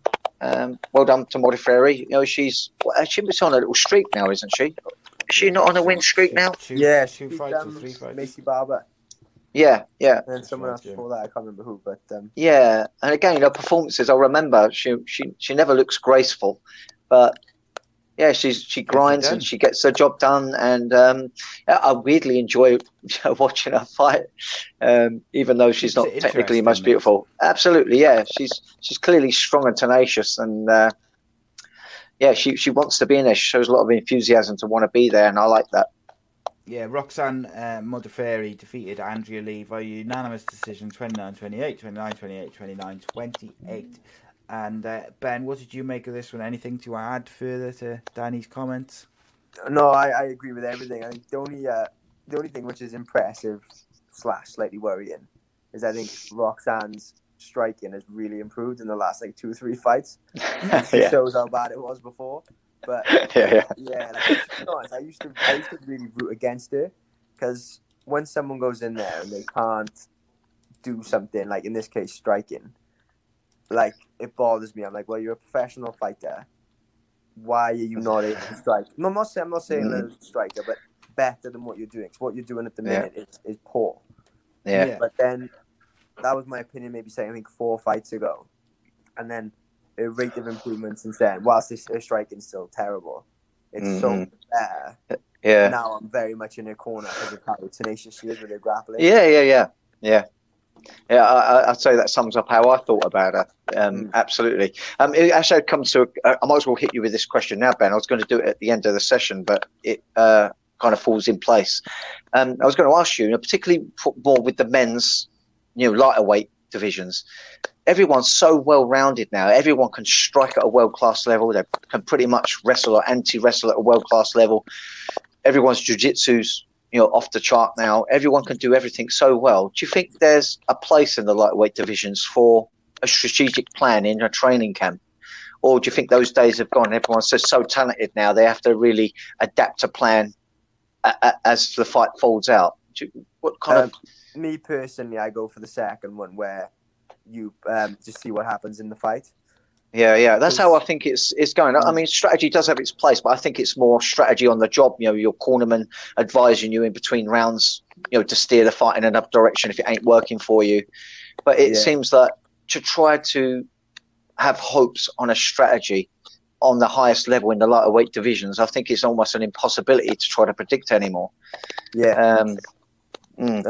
Like you say, I mean, when you get to a certain level, and say you get matched with someone, so you go to your coaches, right, can we all watch this guy? Let me know what you think. It's like, if you're sitting there hoping that your coach is going to come back and say, oh, mate, you can't grapple. It's never going to happen. Or if you can't strike, can't wrestle. Right. It's literally never going to happen. They're always going to come back and say the same thing. It's like, mate, he's good. Like, what do you expect? He's in the UFC or he's in Bellator. So my kind of ethos for it is, I know exactly what I need to be able to do to win an MMA fight. So I'm going to prepare to do that. And then whatever aspects of that I got to use on Fight Night, that's what I'll do. Right. The only probably exception is when I go to fight someone, I'll watch all their fights and I say, all right, his most common route to victory is this. That's what he has to do. And then it's full stop, then I'm done watching him then. Yeah, I think in a training camp, I think the only time you could perhaps have a strategy is when you're up against someone who's got a clear hole in their game. And of course you want to try to probe to push that skill set in that arena where he's weak. But everyone's so strong these days. I just wanted to get, you're obviously at the opposite end. My career's long done, a decade ago over. But I try to stay modern in my thoughts of how the game is now and try and put myself in the young guys' minds that are fighting today. So it's nice to try to get your perspective, being that you're right at the beginning of a potentially very successful career, and wondered what your mindset was on it. Is on. No way. For one, I definitely wouldn't be making no comeback at featherweight. Partly because they look horrifyingly talented at that division, and I'd have to lose a couple of limbs to make that weight these days. Yeah, you are right though. I mean, the skill level's getting absolutely. Oh man, yeah. I mean, I've openly said back when I was a world champion, I really honestly believe that on a ranked amateur event, I think there's top amateurs at that weight that would have beaten me as I was back then. I think that's the kind of difference we're seeing in level these days. And the way it's developing now, like say for example, if I'm watching someone who's in the top 5 of the UFC being like, all right, I need to be as good as these guys. Let's say for argument's sake, I get as good as them. That's not going to be good enough. Because that's going to become the standard of somebody who, say, is between top 10 and top 15. Exactly. So I'm going to have to look at people like Alex Volkanovski, Max Holloway, and be like, all right, what have I got to do to be significantly better than these guys? Because by the time that comes around, that's what I'm going to need to be. Yeah. Yeah, good way of looking at it. Yeah, You're exactly right. Like it. Yeah, I'll let me you know too. how that one goes up. Those boys are pretty. Yeah.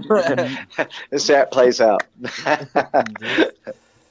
So yeah, Mother Fairy's on a 3-fight win streak. She beat Macy Barber, as Ben said, and Lauren Murphy, and then Andrea Lee last night. So it'll be interesting to see where she goes next, because she's had some big fights lined up since she was in the Tough Enough, or she was on the Tough Enough finale card. She faced Sajira Banks at UFC 230. She faced Antonia Shevchenko back in 2019, which she won via a split decision.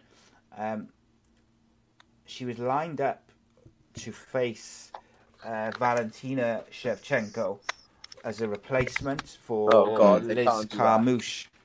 But I don't think she's ready for that. I think Valentina would destroy her. Yeah. She did face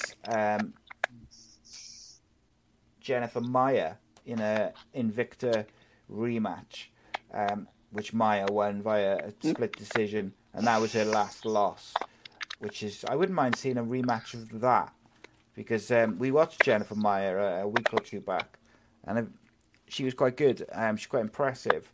So I think that could be a good next step for Modafari. What do you think about that, Dan? Do you think that could be a good potential matchup? Yeah, I think that would be a good one. Let's get it on. I love watching. You know how I feel about these female bouts. I just love how they throw down, and I think that one,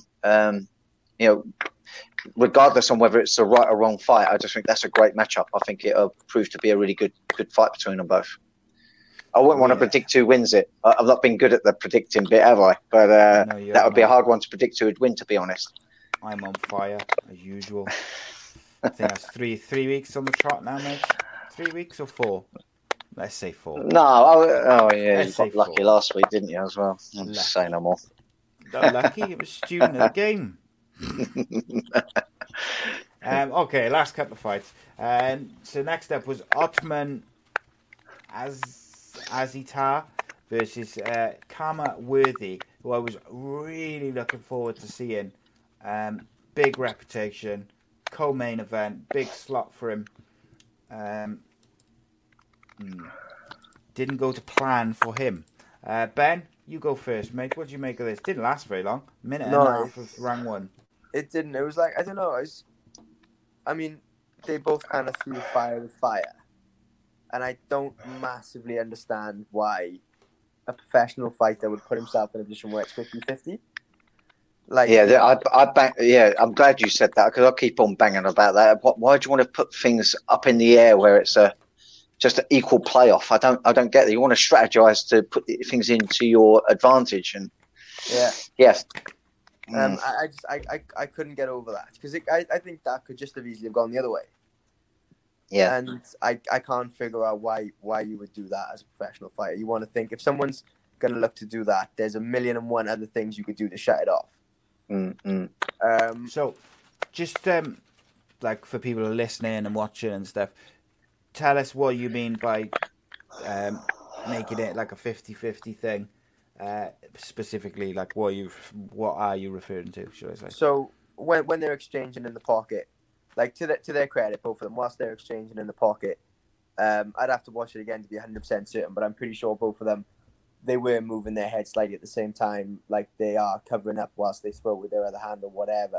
So, but it's still a 50-50 exchange in the sense that they're both throwing at the same time and they're both within range. Like, that scenario is always going to happen in a fight. That's just reality. But that early on, it's a case of, and they're both throwing so hard, someone is going to land and it's probably going to have devastating consequences. Like, why would you not fake a level change? Because the person has to react to that. Or, another obvious one is you could try and step off and low kick, but then the trade-off of that is if you're trying to step off and low kick and they carry on their blitz, sometimes that catches you on one leg. There's a lot of options. And yeah, I think that's a bit naive. Okay. It's slightly different from the fact that when Max Holloway did a similar thing with Lamas, you know what, like the last 10 seconds of the fight, he's like pointing to the center of the floor. It's that's a little bit different because Holloway's like asserted a fair bit of dominance. He knows where he is. He's felt the power. He's got a sense of the timing. And then if he's like, you know what, fuck it, let's throw down. Then I'm like, oh, okay, fair enough. You know where you are, and if you're comfortable doing that, then do what you got to do. But that early on, you haven't got the timing yet, and that's why I think it's a bit stupid from both of them. Yeah, two guys with they both came in with big reputations. Ottman, Azitar was under 17-0, I think it was. Worthy, both, they're both known for throwing down as well. So I think it was kind of likely to go this way. Danny, were you surprised by the way it went, or the decision making when it went there? I kind of felt that it was never going to go to a decision, but I didn't expect it to perhaps be over so quickly. But it's a little bit. I think sometimes when there's been a reputation being spoke about, I think the fighters fall into the trap of trying to act up to that reputation. It's like that Agapova. We keep using her as an example, where the match where she exhausted herself. She's got it's been known to overrun people and just put her foot down hard and just go and steamroll her opponents. And eventually it's gone against her. I just think, if you're going to keep throwing down in those fashions like what we saw, it's going to go against you at some point. But let's not take nothing away from the victory. It was a great victory. Once some of the strikes landed, tasted blood, and went for the kill and got the kill. It's still an impressive performance. A great show of power and combination and precision once started to land. I mean, once he landed, nearly all the other shots landed too. Yeah, and that makes him 18-0 and looking good. Obviously, he's the younger of the two. He's born in 1990, so what's that make him, 30? Yeah. Oh my God, people are born in 1990 or 30, Danny. Yeah, isn't it? Going on. But yeah, I thought it was generally. I thought Ottman was quite impressive. Worthy, not a happy chappy after the fight. Did he have any reason to be unhappy, do you think, Ben, other than his own performance? I said I only saw it once, but I think that turtle position is a massive problem because to get up, you've got to put your hands on the floor, or at least one hand on the floor. When you do that, you're going to get hit. If you get hit, they're going to say you're taking unanswered shots. If you stay there and you cover up with both hands and you're like, all right, I'm going to wait for there to be a split second between punches and then I'll explode up, they'll say you're not intelligently defending yourself. So not necessarily talking about that fight, but talking about probably the most recent examples like Dominic Cruz with Cejudo. It makes it really hard to judge. But like you said, he ate so many hard, really, really hard, accurate shots. Yeah, they were really precise, weren't they? Yeah, watching it, you're just like, Jesus Christ, these guys can hit. But then, when he's arguing with the referee afterwards, and he's saying he shouldn't have been stopped. One thing I noticed is he's not that steady on his feet. No. Was he not? No, not stumbling around like that guy after Modestas elbowed him out the cage and he fell back out the cage. He wasn't quite there, but he just looks a little bit like he's leaning over to one side and he's a bit kind of, and he took a lot of shots. I was just trying to count them then as I was talking, how many shots he took in that short space of time. So between when he turtles up and puts both hands down and the referee stops it, I think he takes 7 quick shots to the kind of temple side of the jaw, and they're all clean as well. They're not kind of glancing off his skull, or they're all right on point. And I think whilst I completely understand what you were saying, Ben, about you've got to put your hands down to get up, and vice versa, it's kind of from the referee's point of view, I suppose, he's just taken 7 clean, clinical, precise shots. Yeah. And he's not covering up. He's not defending himself. Like how many is okay before he ends it, I suppose. Yeah.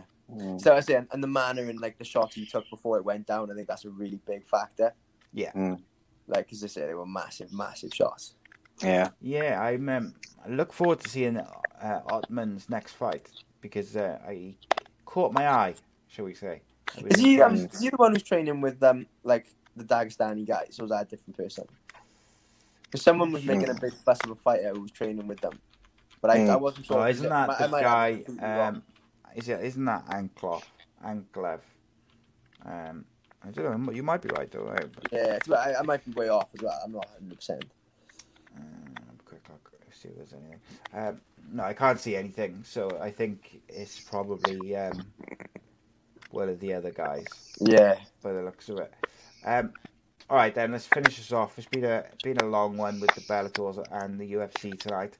So we'll go with the main event, and in my opinion, absolute fight of the weekend. Probably fight of the last couple of weekends, actually. Thought this was fantastic, and brought me back to the what was it?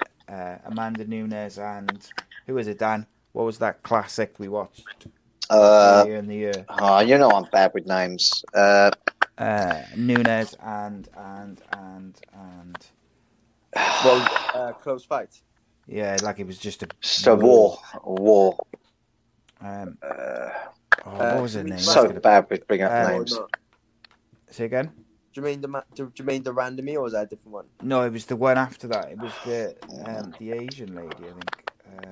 So you have to type it up. Right, I'm gonna have to have a look anyway. But right, Danny, what did you make of this one, mate? Because I thought it was a bit of a banger.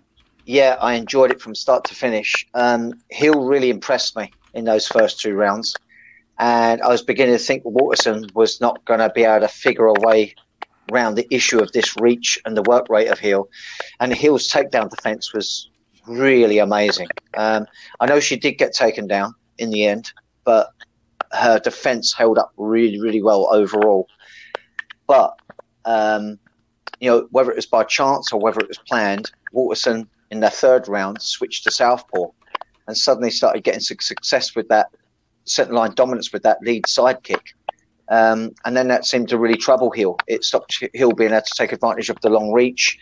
And then the problem was being put onto her to try and find a way around it. And she never really found a way around that. Of course, she suffered that defeat by being taken down. So that was always going to be a worry, although a takedown defense held up thereafter. I wouldn't have been surprised if it actually went the other way, the decision. It was like, I was so caught up. It's actually one of the fights I'm going to watch again. I'm not too sure because at the end, I don't know whether Hill was actually taking back the round at the end.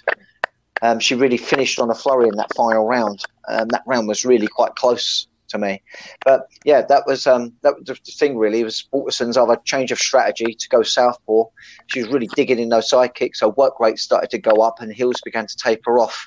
And that might have been the undoing for Hill to lose the decision. But look, overall, they both had an amazing performance. I think they're both going to end up facing each other again sometime in the future, and I think they'll be notching up wins in the meantime before they end up facing each other again.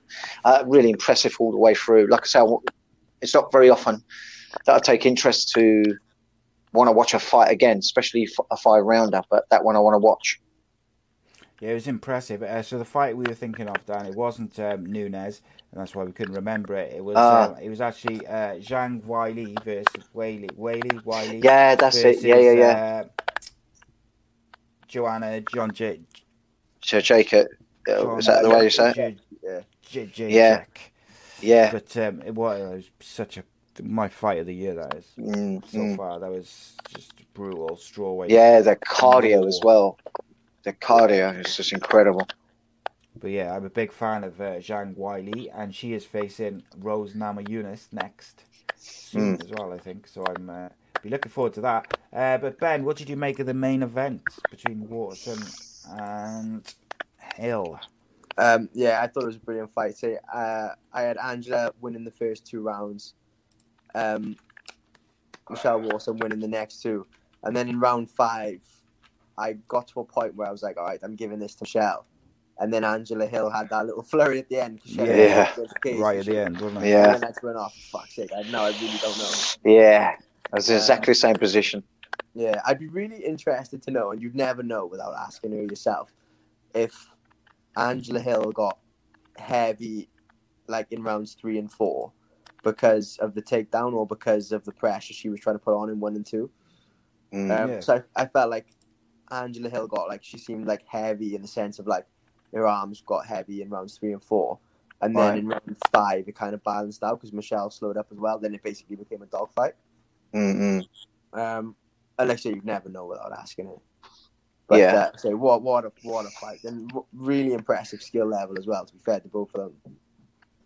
Oh yeah, it was very, very good, very enjoyable. I really enjoyed it. I gave it just to Waterson, but same as you, Ben. That little flurry at the end, and I was like, yeah, like you said, Danny, as well. Those when she started landing those side kicks to the face, they really stand out, don't they? Like a side kick to the chop. Yeah, I think maybe I think maybe Waterson got the nod on the decision because she was just being more diverse. She was throwing punches and kicks in more combinations, and she was going for the takedowns and did succeed with a takedown in the end.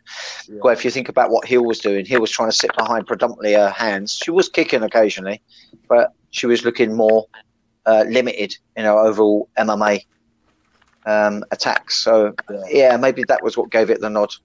But great fight. I definitely want to watch that fight again. I'd love to see them both fight again because they would have to put changes in. They know what to expect with each other. It'd be interesting to see what they both come up with a second time around. Yeah. Oh, yes. Okay, so to finish the show, we have got a ridiculous couple of weeks of MMA coming up. I was just having a little glance of next week's UFC Fight Night card. And obviously this is the Sunday before the Cage Warriors trilogy and UFC 253.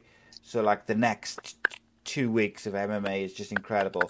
So next week's fight night, main event of Colby Covington and Tyrone Woodley. And I'm going to go through a couple of these fights, ask you for your predictions. Don't have to give loads of detail, but just maybe just a name and a reason.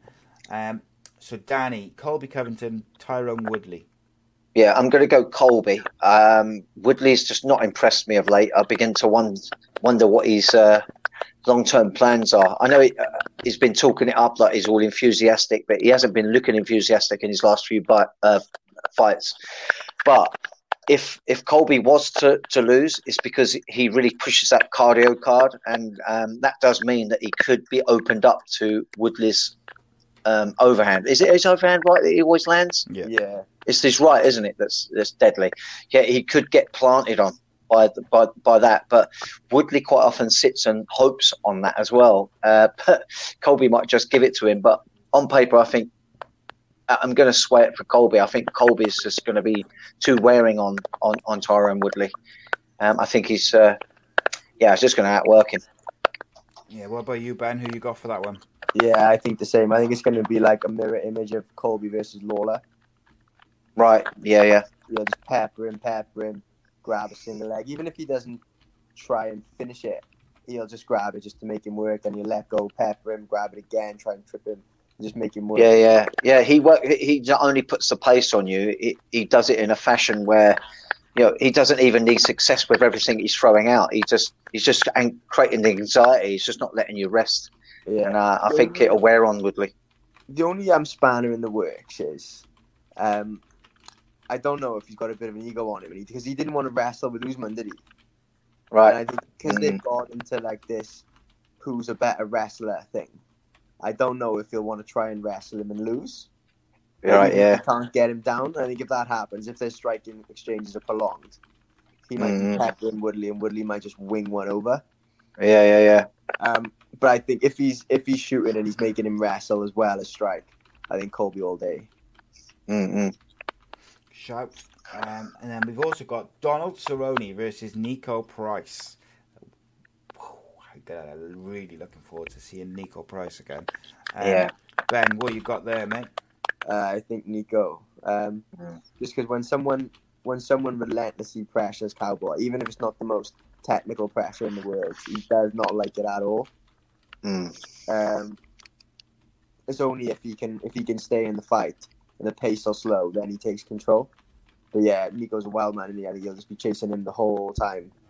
It'll be a dog fight and Cowboy will lose because of that. Danny? Yeah, I've got to agree as well. Donald Cerrone notoriously starts slow as well. Cerrone's just a nightmare if you allow him to get rhythm. He starts figuring you out and he starts putting the pressure on himself. I just think, as much as I've respected him and enjoyed him fighting, he's someone to me that should really think about hanging up those gloves. But let's not write him off. If anyone can pull something off, Donald Cerrone can. You just never know. But it all falls in Price's favour to win. Yes, indeed. So, as I said, I mentioned this card was loaded for a fight night card. So there your main event and your Kona main event. Then we've also got Kazmat Chimaev versus Gerald Mishrat. I'm terrible with names. Danny, who you got there? I think Chimaev. I think he's going to run through this guy. I just can't see the other guy standing a lot of a chance. I really don't. Well, yeah, after he beat Reece Mackay, was it John Phillips as well? In the space of like a week, you'd expect him to do the same to Gerald. Without being disrespectful to Gerald, I would expect a victory for Chimaev here.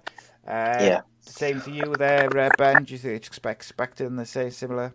Yeah, same for me. Although I got to be honest, I'm rooting for Meerschaert just because I think it's so disrespectful of the UFC to do that. Yeah, the two fights. So I'm really rooting for him now. Nothing against Chimaev, but it's so cheeky. I'm rooting for him hard.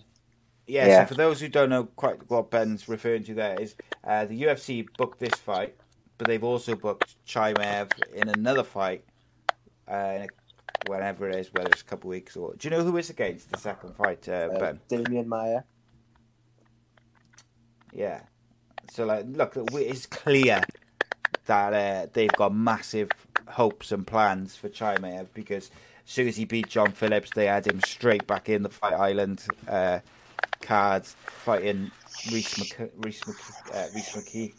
And then obviously it is so disrespectful to book that second fight after Gerald Meerschaert.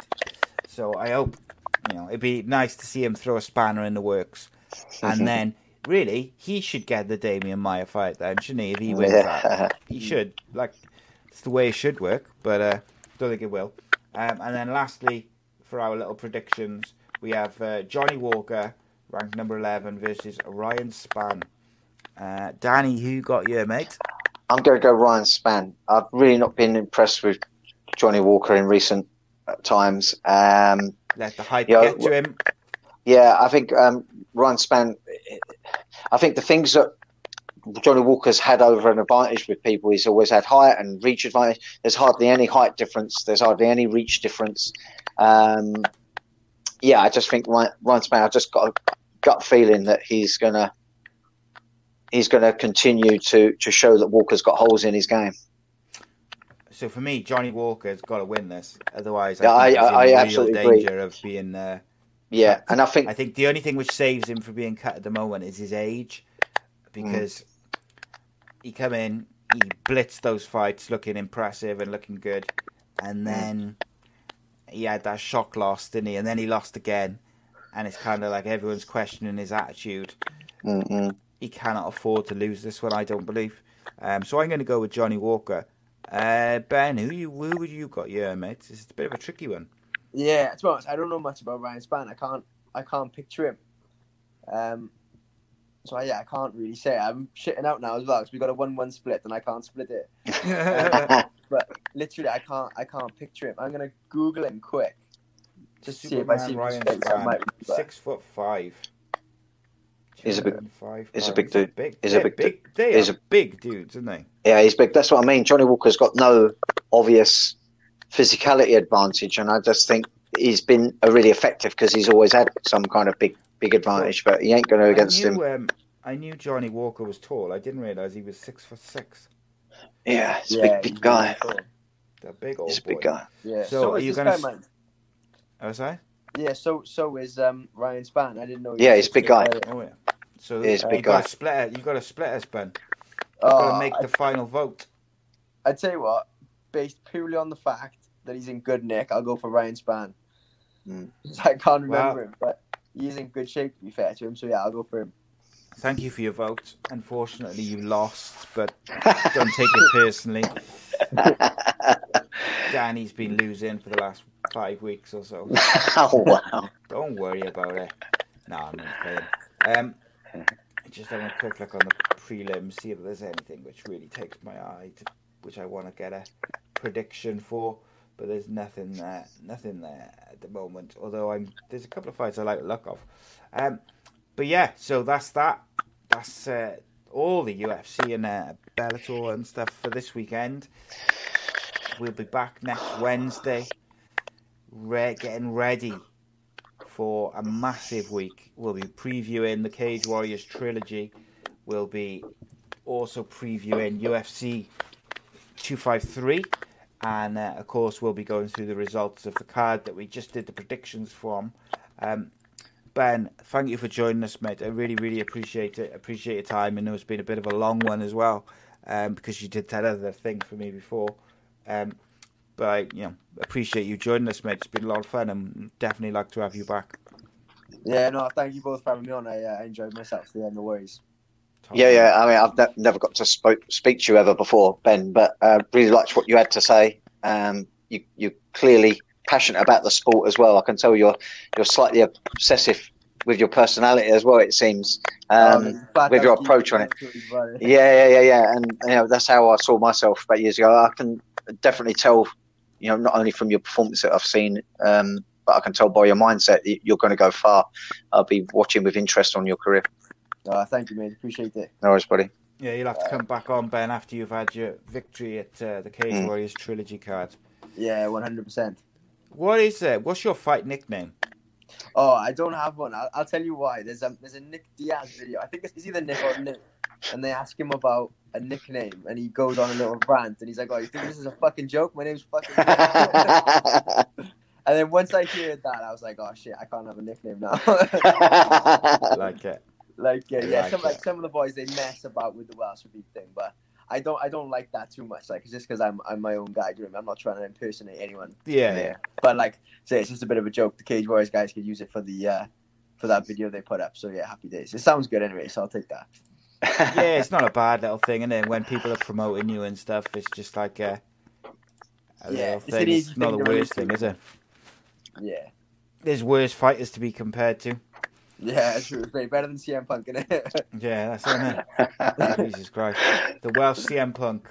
Ben Ellis. Thank you for joining us, mate. See, he doesn't have the same ring, does it? Definitely. Whereas if I say the Welsh Khabib, thanks for joining us, Ben Ellis. There we go. Top quality. Yeah, happy days. Top man. We'll be back next week, probably with another guest. I'm still waiting for Danny to confirm it. And all right, yeah, they'll be okay. And that one's all right. We got lots of guests coming up, lots of shows coming up, and I'll also be dropping more exclusive interviews with the Cage Warriors fighters getting ahead of the trilogy, and including Mr. Ben Ellis talking about his fight coming up. But in the meantime, we will see you next Wednesday for another episode of the Danny Batten Fight Show.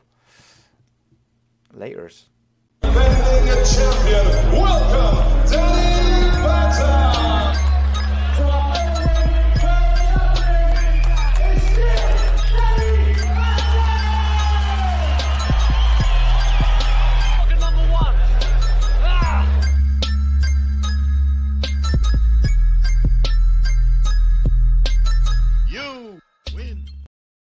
Sports Social Podcast Network.